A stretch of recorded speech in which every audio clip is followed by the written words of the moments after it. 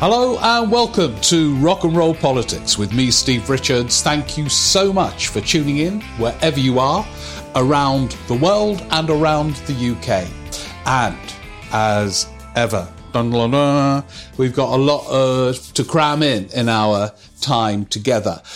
This is how we're going to structure it, if it's okay with all of you.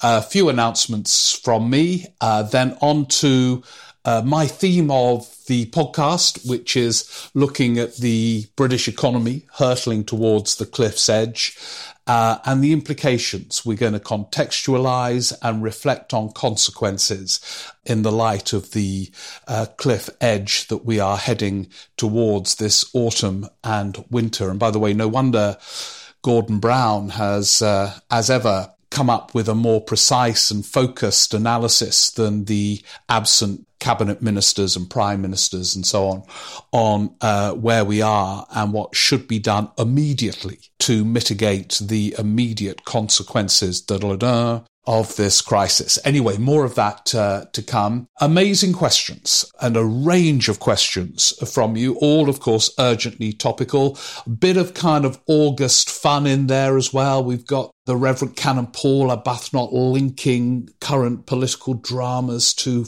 Premiership football at the start of another season. We've got, reflections on books that you're reading over August, as well as urgent questions about the current political dramas we are living through, as ever. And by the way, I found this ever since I was a political journalist, in the 80s. August isn't quiet. There are either kind of ripples that become a wave when politicians return in September, or there are immediate noisy events.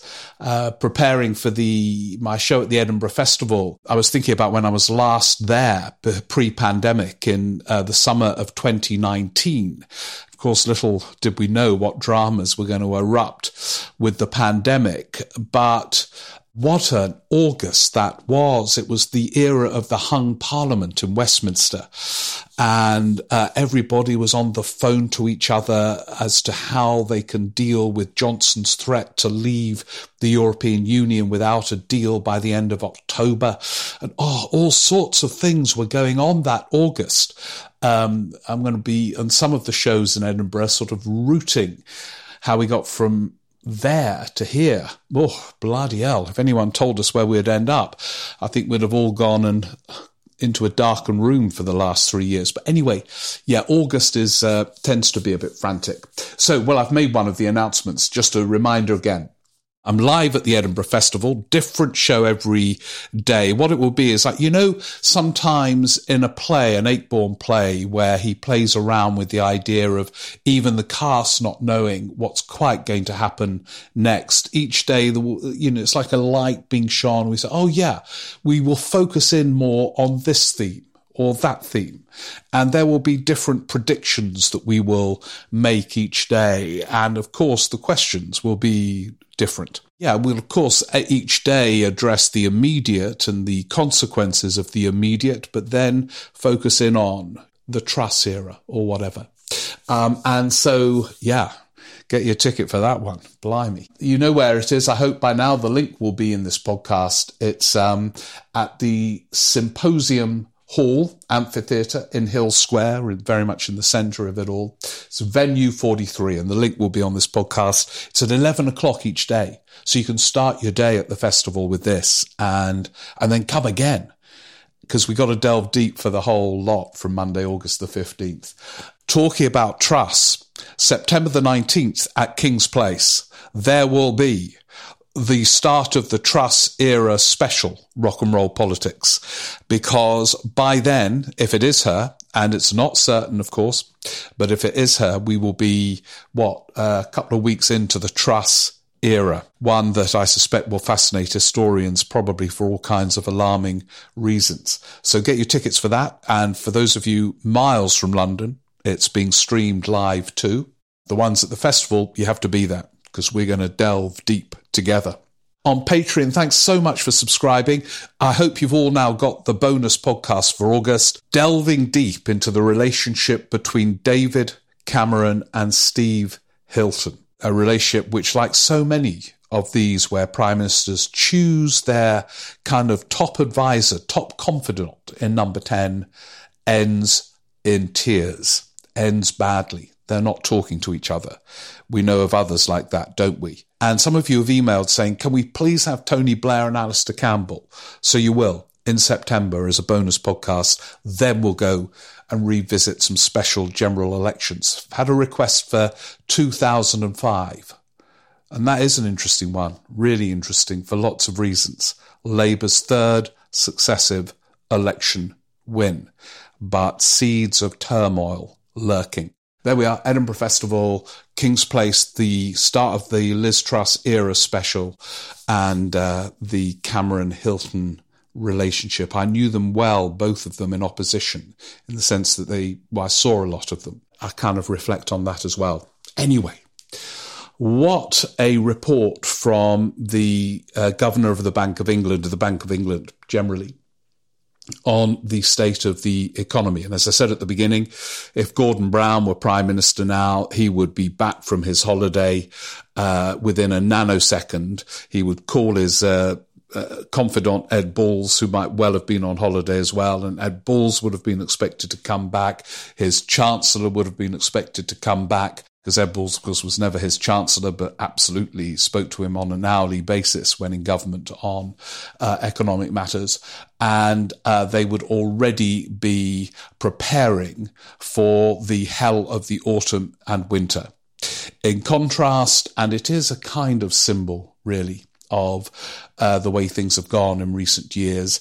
Boris Johnson is on holiday. He's enjoying himself hugely. This is what he thought being Prime Minister was all about, the sort of glamour of, you know, if you've seen him, he's kind of on an aeroplane one moment with a military uniform, then he's at some shooting place, and then he's on holiday, then he had a party to celebrate his wedding, and this is what it was meant, and now he's doing an honours list, oh yeah, pleasing his friends like Paul Dacre, yeah, power without responsibility, the Chancellor's on holiday, and so on. And we know about the Foreign Secretary and the former Chancellor, what they're doing.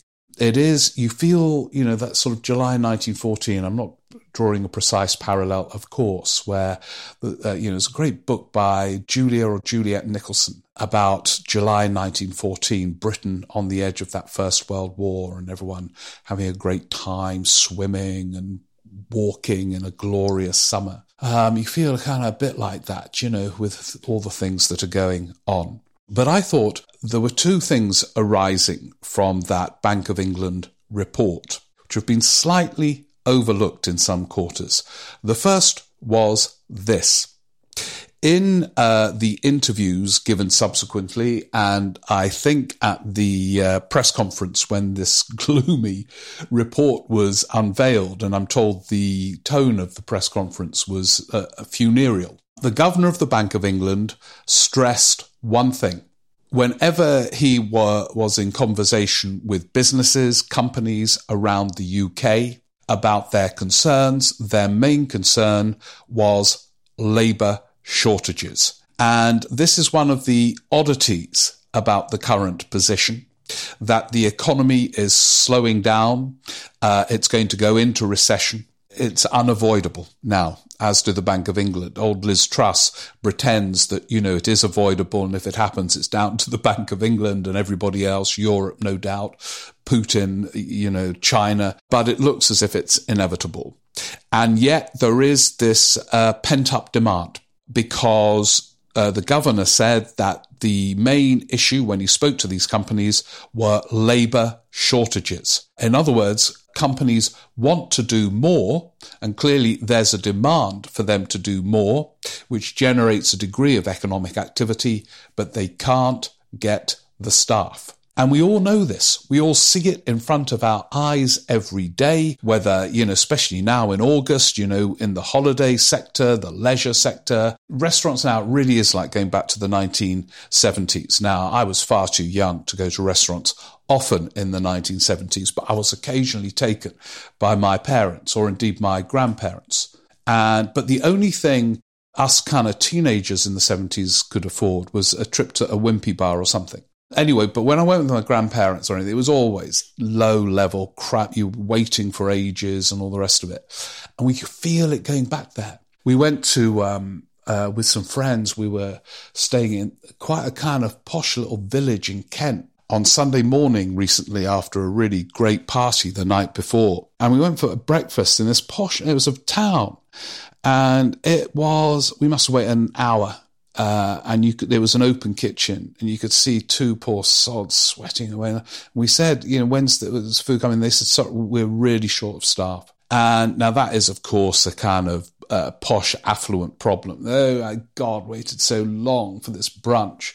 Bloody outrageous. What is this country coming to? But it's a small, tiny example of a much deeper crisis. Now, whenever this is analysed, the BBC and others feel legitimised to raise the consequences of the pandemic and lockdown, and some people deciding, I could get a bit more of this. Let's face it, kind of work ethic is not one of the kind of characteristics necessarily of this country. But it's not really allowed on the BBC or in the political space at the moment. But this is partly to do with Brexit. And we've got to say it again and again, because the reason why the UK is going to suffer more than many other countries, remember its growth rate at the moment is the lowest in the G7, is because of Brexit. Many layers of the Brexit deal negotiated by Lord Frosty Frost, the naive, out-of-depth courtier who is now the hero of the sort of right commentariat. You can't get the stuff because they all buggered off to Eastern Europe. These people absolutely immersed with the work ethic, and they, of course, are not welcome anymore. And it is a massive problem. Not just in that sort of, oh my God, I waited 2 hours for a glass of wine to be served at my table. The NHS and other urgently sort of crisis-ridden public services, they need the staff. Airports, it's one of the reasons airports are in chaos. They can't get the staff. And although, as Gordon Brown noted, unemployment will rise now because a load of companies will, I'm afraid, go bust. Inflation leads to some companies being unable to cope. The whole Brexit thing has been catastrophic and is an issue in the crisis that the UK faces. Now, in other ways, the UK is a bit more sheltered, say, than Germany, which is so dependent on Russian gas. But that, as we've already discovered, has consequences for the UK and others. The UK, as ever, short-termist in its thinking and in the way the contrived and clumsy markets that have been devised for the privatised sectors like energy think short-term. So there has been no planning ahead in terms of building up gas so we can have supplies when prices go bonkers. The thinking is always short-termist in these ineffective markets. And by the way, Keir Starmer, who focuses pragmatically on what works, a phrase he's lifted from Tony Blair, really can expose the flaws in these markets. I mean, if Theresa May and Nick Timothy could talk about the flaws in these markets, he can, as a way of making a critique about what's happened over the last 12 years and indeed well before that. But this issue of the energy crisis, in which Putin can pull many levers to cause further disruption in the autumn and winter, raises another question, which is really taboo. If Brexit is taboo, so is this. I mean, we've discussed it on this podcast. It's not really widely discussed, which is, again and again, you hear it in the leadership contest, Liz Truss there, with her Margaret Thatcher look and dress. Although, by the way, she's lightened up a bit, which is a much more attractive public projection. If I were advising her, which you would be surprised to hear, I'm not, but, a lot of the cabinet listen to this podcast, and Liz might be one of them. That's who she should project, her real self, not pretend and be burdened by the pretense of being Margaret Thatcher. But But anyway, there we are. Russia must lose. Russia, every centimetre of Ukrainian territory, etc. Russia must be expelled from. They must be defeated, etc., etc. What happens if Putin disagrees? To pose the question is not to condone his killing. Of course not. He is a tyrant with a capacity for indiscriminate violence on an epic scale, and we should all be alarmed by it. Of course, that's a statement of the obvious, and one that, by the way, no one will disagree with. But there is an issue about how this ends. I've spoken before, I think, about a very good book that the historian A.J.P. Taylor wrote. Well, actually, no, the one I spoke about before was his book on the origins of the First World War and how almost by accident the world headed towards the terrible conflagration of August 1914. Talked about how July 1914 was a kind of month of innocent bliss and then hell. He also wrote a book, wasn't as good, by the way, but it's quite interesting, called How Wars End. It wasn't a good book. It was towards the end of his life and it was pretty thin gruel. But the theme is fascinating and gripped him, How Wars End. And it would be really interesting to get his analysis of this, because until there is an end, and it will, in the end, do you remember I interviewed for this podcast some time ago, right at the beginning of this nightmare, Jonathan Powell, who is one of the most insightful figures on foreign affairs in the UK, based on deep experience and a capacity for analysis. And he was saying that in the end, there will have to be a negotiation. And I don't think it is blasphemous to suggest that the sooner that starts, the better. And that will involve compromise. And through that, just accepting that that is going to happen at some point, and how many more lives do we want to be lost until that point, you can see then a route through the immediate crisis in energy. Now, I know the long-term solution is to be no longer dependent on gas of any sort, let alone Russian gas. But that's not going to get us through the next 2 or 3 years. And when people say, I wonder if the resolve of Europe will be challenged by this autumn and winter, well, you can already see it happening. And it's very easy for us to take a lofty view of Germany and say, again, what a terrible, Merkel completely misread everything. It's time to be revisionist about Merkel. She was a catastrophe. She wanted Russian gas. She thought she could have it on the cheap. She became dependent on Putin and all the rest of it.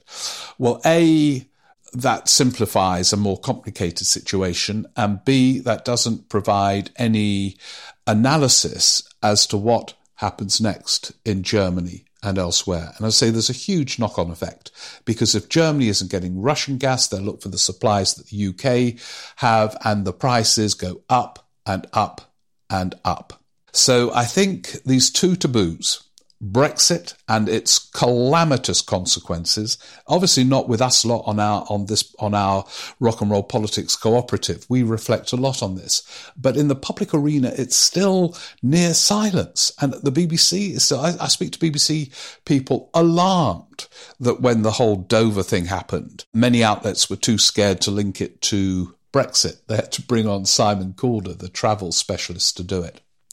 But also on Ukraine, because Putin is a tyrant, it is almost a taboo to say, well, how is this going to end? But it will be through a negotiation. And in the short term, let's be honest, access to Russian gas would be a factor in limiting the scale of the energy crisis. Now, people say, oh, that's appalling. That's giving in to Putin and all the rest of it. Watch it happen under pressure of economies falling over the cliff in the coming months. So in terms of the political consequences, this will be darkly fascinating. Some people will not be able to pay these energy bills, as Gordon Brown has pointed out it was an article in The Observer on Sunday. So that in itself will have huge consequences. There is talk of social unrest, people deliberately refusing to pay bills. This happened. I was the BBC's local government correspondent, no less, when the poll tax was introduced in the late 1980s. And some people they were kind of threatening to refuse to pay it. There were riots in places like Kent. It was an extraordinary political phase, the introduction of the poll tax. And it could be the same happens now, but in a way, in a much more desperate situation. I mean, the poll tax, you were talking about big bills for local services, but not on this scale.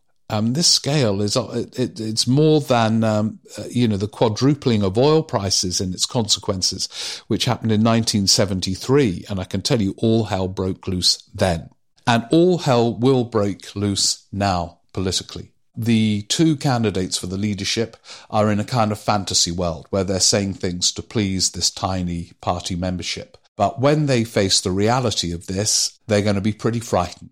Bigger figures than the duo competing for the prime ministership, bizarrely, were really frightened in the 1970s. Heath, first of all, who had been a formidable cabinet minister, was really frightened by not just the quadrupling of oil prices and the industrial unrest in Britain, but by the fact that under his government, it looked as if 1 million were going to be unemployed. And there was a kind of acceptance in both the Tory and Labour parties that 1 million was unacceptable, economically and socially. And so he started intervening on a scale that he had had no intention of doing when he won that 1970 election. And then, of course, he famously called the 74 election in February, posing the question, who governs? And the response came back, not you. And so he and a team just incomparably bigger than the team likely to form the Liz Truss era, or possibly the Rishi Sunak era, Willie Whitelaw and people like that advising him closely. He just didn't really know what to do as inflation soared. He had people on the right arguing counterintuitively, like Enoch Powell. Enoch Powell said, you should back the miners. Because of the oil price rise, the miners deserve pay increases on the basis of market principles. They are more valuable to us in the United Kingdom, and we should pay them accordingly. And Heath couldn't believe it, that Powell was backing the miners. But he had, many other political pressures, and it all fell apart. And then the highly experienced Harold Wilson, cabinet minister in the late 1940s, through all the twists and turns of Labour in opposition in the 50s, a prime minister for 6 years in the 60s, came in and again was overwhelmed to the point of extreme exhaustion. He was only in his late 50s, he wasn't the wellest of people, but he did very well actually between 74 and 76 in ways that have been not fully recognised, but I think are about to be fully recognised in a new biography by Nick Thomas Symonds. Nick Thomas Symonds is a very important political figure. He's in the shadow cabinet and has historical context. Anyway, that book's coming out in September and I'll be speaking to him about it. And then Callaghan came in, burdened almost by experience, a chancellor, a home secretary, a foreign secretary. And he was overwhelmed by it.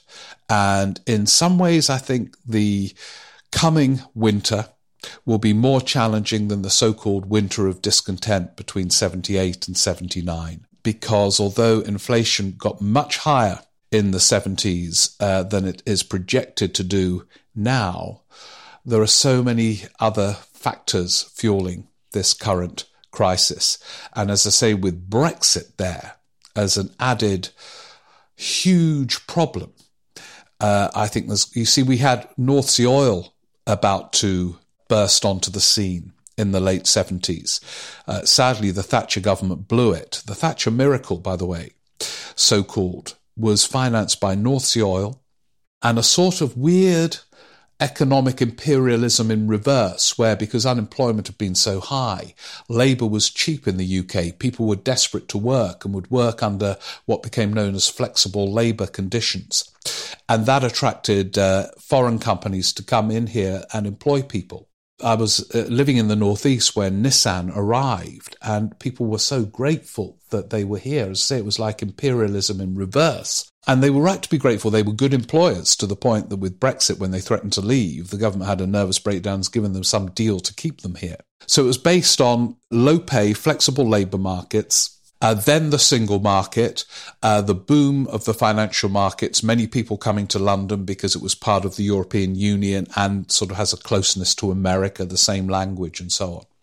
Well, all of that is jeopardised by Johnson and Lord Frosty Frost's hard Brexit. Take a deep breath and get ready for one hell of an autumn and winter, politically and economically.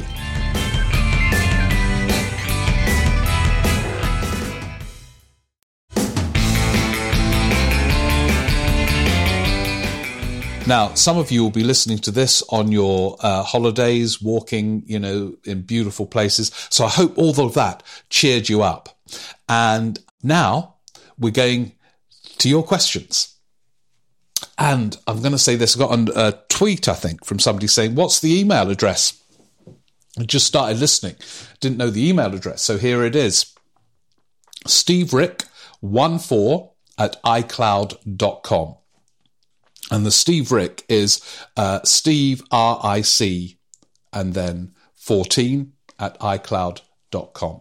So there it is. Many of you know it because I've got hundreds of emails. I'm going to get through a few in our time together now.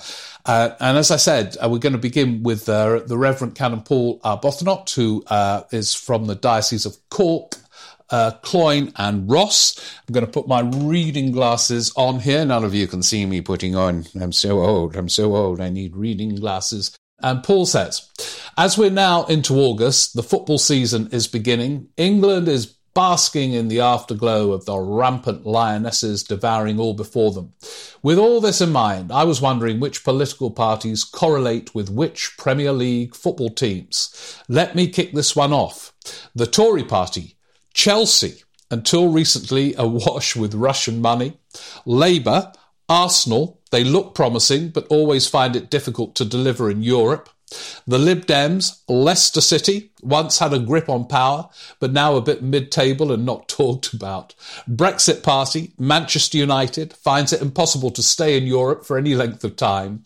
The DUP, Millwall, that whole nobody likes us but we don't care vibe. And then Paul said, any better suggestions? God, blimey. No way. They were brilliant. I can't even offer one to top those, Paul. Thank you very much. He said, as a nod to your recent Joycean studies. Yeah, I studied Ulysses up until June, I think. It was fantastic.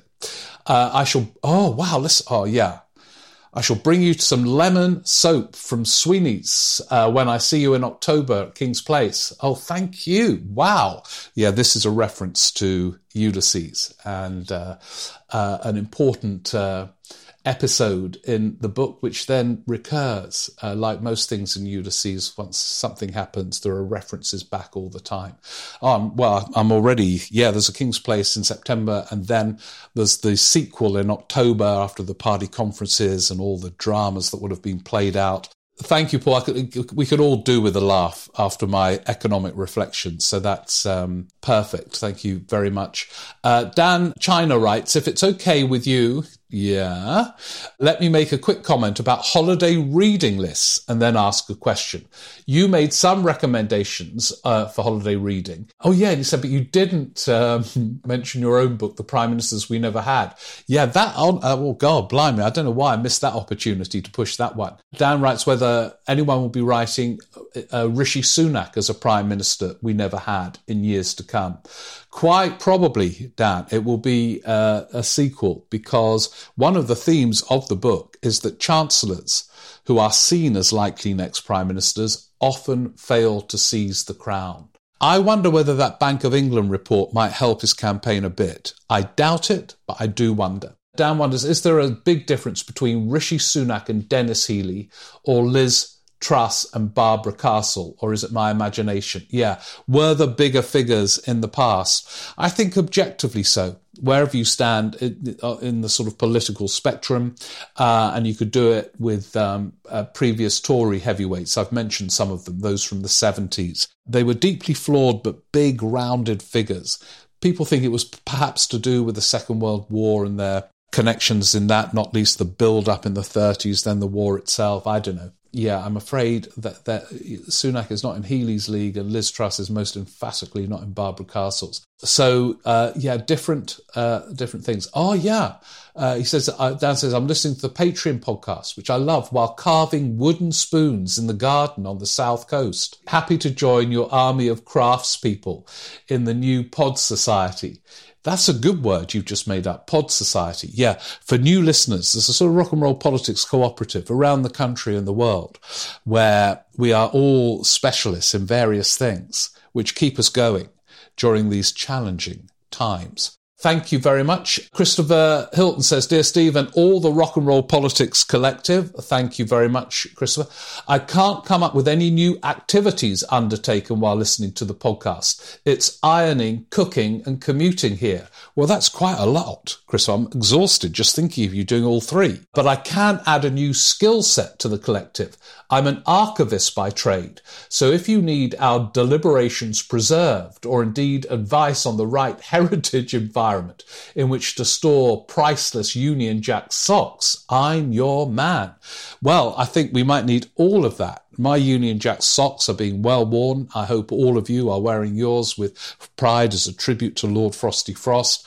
And yeah, well, just imagine people listening to us lot on this podcast in 100 years' time. I wonder what they would make of it all. So yeah, we could well use these skills. Anyway, Christopher says, I'd like to chip in one of the questions discussed in a recent podcast when a listener from Ireland talked about how transformative joining the single market had been for Ireland, the sheer weirdness of the UK wanting to leave such an obviously advantageous arrangement.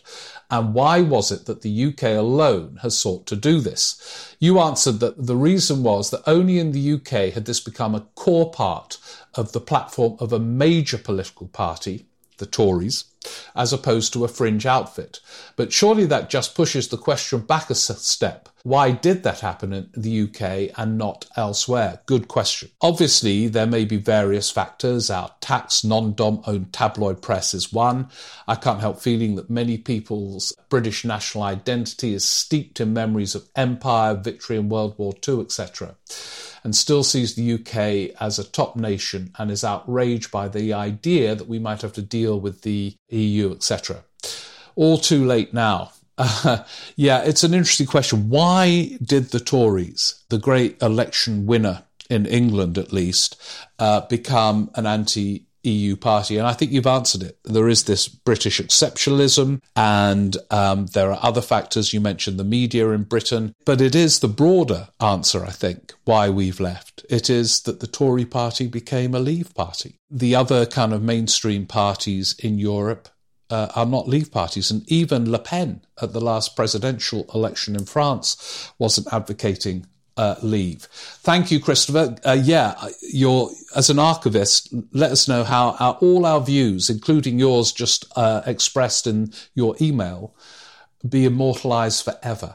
So, people, can you imagine, academics in about 300 years' time will be citing us, saying, ladies and gentlemen, today I'm going to look at the rock and roll politics community from August 2022 to shine light on... Anyway, I'm going bonkers here in the sunshine. And talking of which, Nigel Tantrum writes, I'm sweltering in Tokyo whilst listening to your podcast. Particularly enjoyed your Michael Foot impression, who once said his speaking style was due primarily to asthma. Yeah, absolutely, it was. It explains, I think, the pause in the middle of a sentence, and yet, interestingly, like people like Brian Walden, who didn't have a pure voice, he had a magnetic oratorical style, and indeed Andrew Kitching, has sent me a wonderful link to one of Foot's greatest speeches from the House of Commons, which you should all listen to. Andrew, thank you for that. I did know about it, actually. Michael Foot was shadow leader of the House of Commons, and he does this wonderful speech. It must have been in early 1980, where he just slaughters Norman Tebbit in a hilarious way. The tragedy really was that was one of the speeches that helped Michael Foot become Prime Minister. And what I'm saying, Prime Minister, leader of the Labour Party in the autumn of 1980, and doomed the great Michael to 3 years of hell. Anyway, Nigel says, whether Sunak or Truss, they both seem to be modifying their original manifesto on the hoof. This will be fine in the Commons with their majority, but don't the Lords feel free to rebel against anything that wasn't in the manifesto? Interesting times. That's one way of putting it, Nigel. Yeah, the House of Lords has a theoretical right to vote against things when there was not a mandate for it in the manifesto. Let's see if they use it. I suspect they will. But mind you, Boris Johnson's about to flood the place with admirers of him and cakeist economic policies. Denise Willier writes, I've just listened to your special episode. This was on the Patreon about Cameron and Hilton. Fascinating. Thank you, Denise. Though I say it myself, I do think it was quite interesting because it's been a period sort of airbrushed out of history, really. Certainly the rise of Cameron with Hilton by his side. It struck me that there's a theme of some PMs not understanding the motivations and drivers of their advisors. Also, the superficiality of some PMs with regards to having a political vision beyond getting themselves elected. I'd put Cameron, May and Johnson in that bracket. This got me wondering about Starmer and his team and special advisor. Who are they?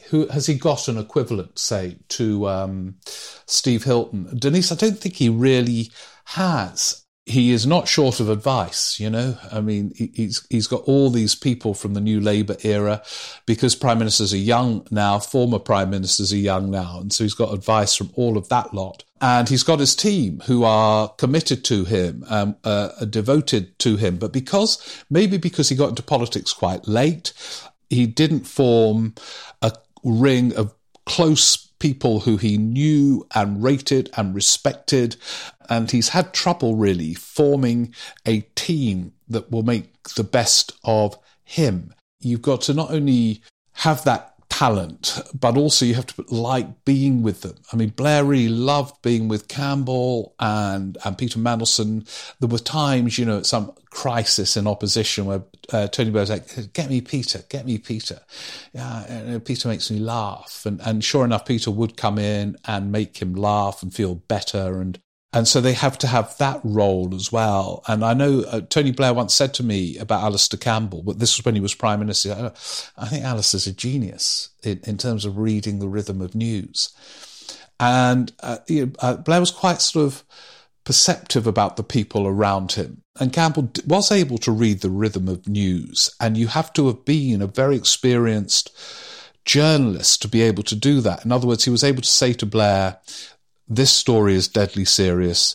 Don't worry, this story will last 24 hours. That's not all he did. You know, you work out how to project through this mad media that we have in Britain. But of course, he had known Campbell for years as a journalist. And similarly, even with people like Theresa May, she had worked with Nick Timothy and others for so long. They were almost... I think you could call these people friends, as well as giving fantastically potent, useful advice.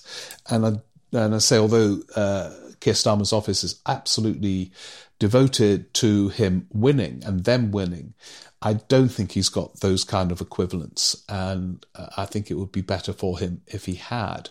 Thank you, Denise. Matthew Ryder, I'm enjoying your podcast, which I usually listen to while walking in the Cambridgeshire countryside near Huntington.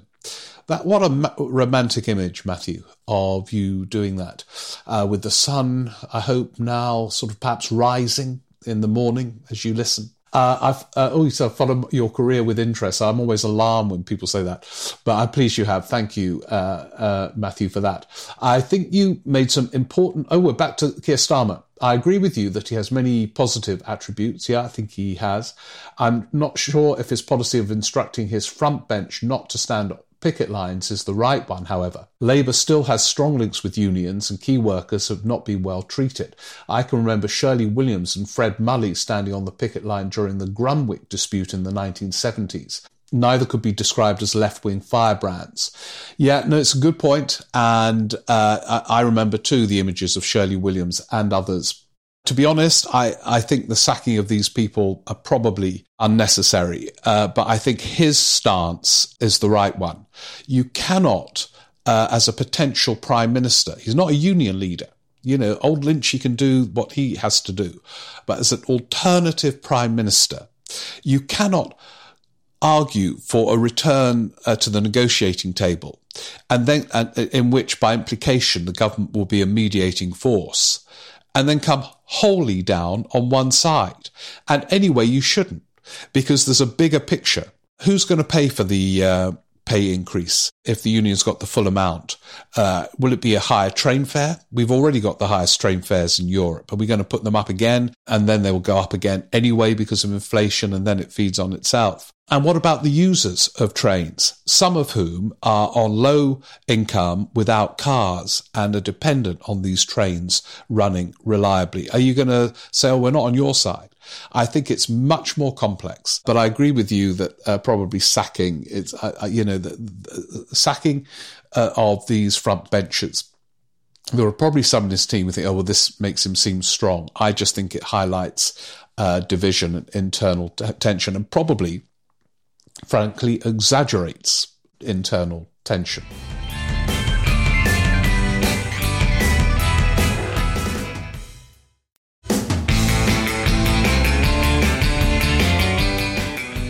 Kathy Mears. I've been pondering over many weeks about the use of the word authentic as a complimentary description of various politicians. Does it mean from an ordinary background, or perhaps that you are what you appear to be, whether genuinely working class or unapologetically stinking rich? What are your thoughts on this? Yeah, it's the art of appearing authentic, which is a contradiction in terms, of course, is an actually one. But it's basically, Kathy, those who feel or look at ease with themselves on the public stage. And maybe you're talking about Mick Lynch, who's being praised for his authenticity. He's at ease with himself on the public stage. It's probably not wholly him, what we're seeing, but he appears authentic. Boris Johnson appears authentic, even though we know it's partly an act. Tony Blair appeared authentic. In some ways, I think with him, I mean, he could act and was actorly, but it sort of was him, I think, as a public performer. So I think that's what it is. It's the art of appearing at ease with yourself on the public stage. Thank you, Kathy. Michael Harris from Lewis. I'm an insomniac. I listen to the podcast at around 3 a.m. in the morning. It doesn't help with the condition, as the subject matter is so utterly unbelievable these days. It sets my mind racing as you analyse. Worst thing for sleep. Michael, maybe don't listen at 3 in the morning. Maybe get up and go for a walk at 7 and listen, because you're right, especially today with the state of the economy. Not good if you're an insomniac. I was struck by your view that Sunak may well leave Parliament at the next election. He's since said he won't, but I would be surprised if he did. In these days of highly opportunist politicians, look at Javid.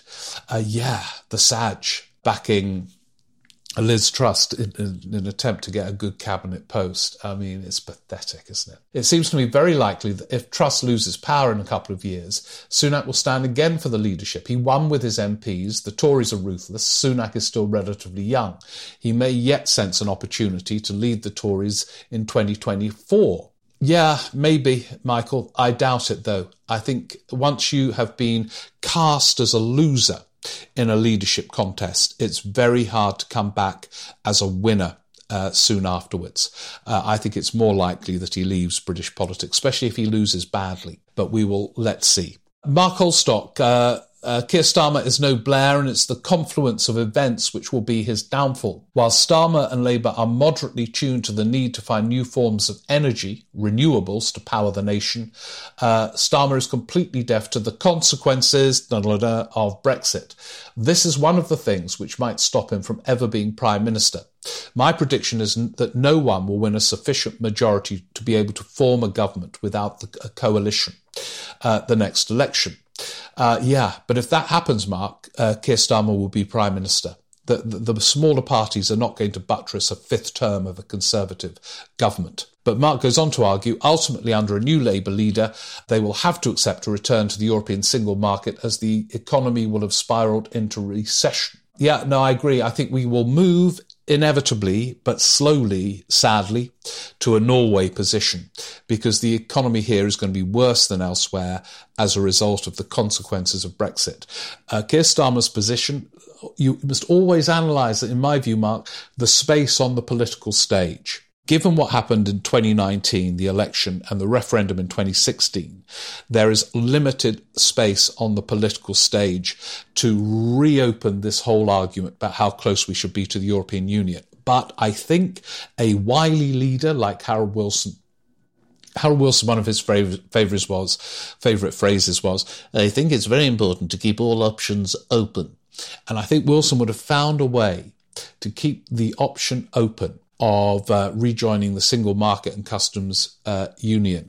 But it is difficult, really difficult, because I think it's slightly easier with Truss, actually, if it is her, because she was a Remainer herself in 2016. It is tricky after what happened in 2019, and there is limited space, but the art of opposition is to create space. Anyway, I don't buy this thing anymore, that there's no buyer's remorse over Brexit. It will become clearer. There are many red herrings, the pandemic, Ukraine, and so on. It will come clearer how bloody damaging Frosty's deal was. Mark said he was writing listening whilst Jane and the cat Leo do their Pilates. Well, there's an image to conjure with. I hope they listen, the cat and Jane, whilst doing their Pilates, Mark. Harry Lewis says, hi, I hope you're well. Yeah, thank you, Harry. I'm a huge fan of the podcast. Oh, great. Thank you. And enjoyed the books. Thank you very much. It was Harry who's asked for recollections from the 2005 general election.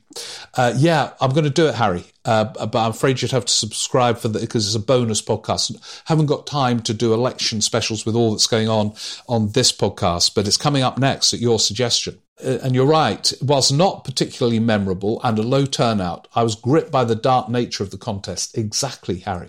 Me too. With Iraq clearly in the backdrop of people's minds. I'd love to get your thoughts on Blair's third successive election victory and why it seems so dark. Yeah, interesting. Patreon in September. Bonus podcast. Stephen Townsley, thank you, Harry. If economic growth is needed to save Britain, then the engines of growth are surely productivity and increasing markets. Membership of the EU provided those things before. Both parties are committed to growth outside the EU. Neither seem to explain how that will happen. Yeah, and that is the key. You can claim economic growth is your objective, so the debate is over how. We need some answers on that. And by the way, it's very hard when we've slaughtered ourselves as we have done with Frosty's hard Brexit. Will Gregory, following on from your reflections about Keir Starmer and the risk of taking on the left, you mentioned a few weeks ago the case of Ken Livingstone and Tony Blair's self-defeating determination to block him from the London mayoral election. I remember this came more or less at the same time as a similar abortive attempt to block Rhodri Morgan as First Minister in Wales took place. Yeah, it was. He had an odd thing about Rhodri Morgan and wanted to stop him, Tony Blair, and so all counterproductive. Tends to be when you target individuals within the Labour Party as a leader, it nearly always goes wrong. They become martyrs. The party as a whole becomes seized with a sense of unrest and unease. Then the wider vote electorate sort of just see a disturbed party. What makes it worse is the media kind of initially praises the attack on some poor sod, like Rhodri Morgan, as strong leadership, which traps that leader into not being able to remedy the situation. That's another good example. I've completely forgotten about the Rhodri Morgan example. And finally, Dominica Jewell has written saying, I'm currently reading and enjoying your book on the Prime Minister we never had. Thank you. In the chapter on Barbara Castle, you state, self-absorption is common in politics and most other fields, but successful politicians are able to hide their fascination with themselves as they seek allies. And Dominica says, to what extent do you think such an assessment might apply to Boris Johnson? Did he attempt to hide his fascination with himself? Did he ever feel the need to seek allies? In the same context, how do you think Liz Truss fits this profile? No. I mean, Boris Johnson's self-absorption is, I think, vivid, too vivid, and is actually one of the reasons for his speedy downfall. There are other prime ministers who, if they had appeared less self-absorbed, I think who might have got away with some of the things that he didn't get away with. So in the end, it's much better to hide it. Liz Truss, it's kind of, we're again, I mean, this country is a plaything for these kind of curiously self-absorbed individuals. She's playing being Margaret Thatcher, and we're a kind of big experiment for her tax-cutting game. Yeah, no, you're right. You're right. Self-absorption, even when not hidden, can prevail briefly. But I think it is, in the end, those who can hide it and appear empathic and weighty, who are kind of more impressive and enduring in the end. You got me thinking there, Dominica. Very dangerous, very dangerous. Okay, well, look, I've got a lot to do. I'm getting up to Edinburgh quite soon. You'll all have tons to do, whether you're on holiday or at work or whatever. So thank you so much for listening. Brilliant questions, brilliant everything. Hope to see you in Edinburgh, where we'll be delving deep in different ways each day. And if not there, maybe in King's Place for the Liz Truss, the New Era special. Never thought I'd be uttering that phrase. Anyway, look, thank you so much again. Have a great week wherever you are. See you all soon. Thank you. Bye.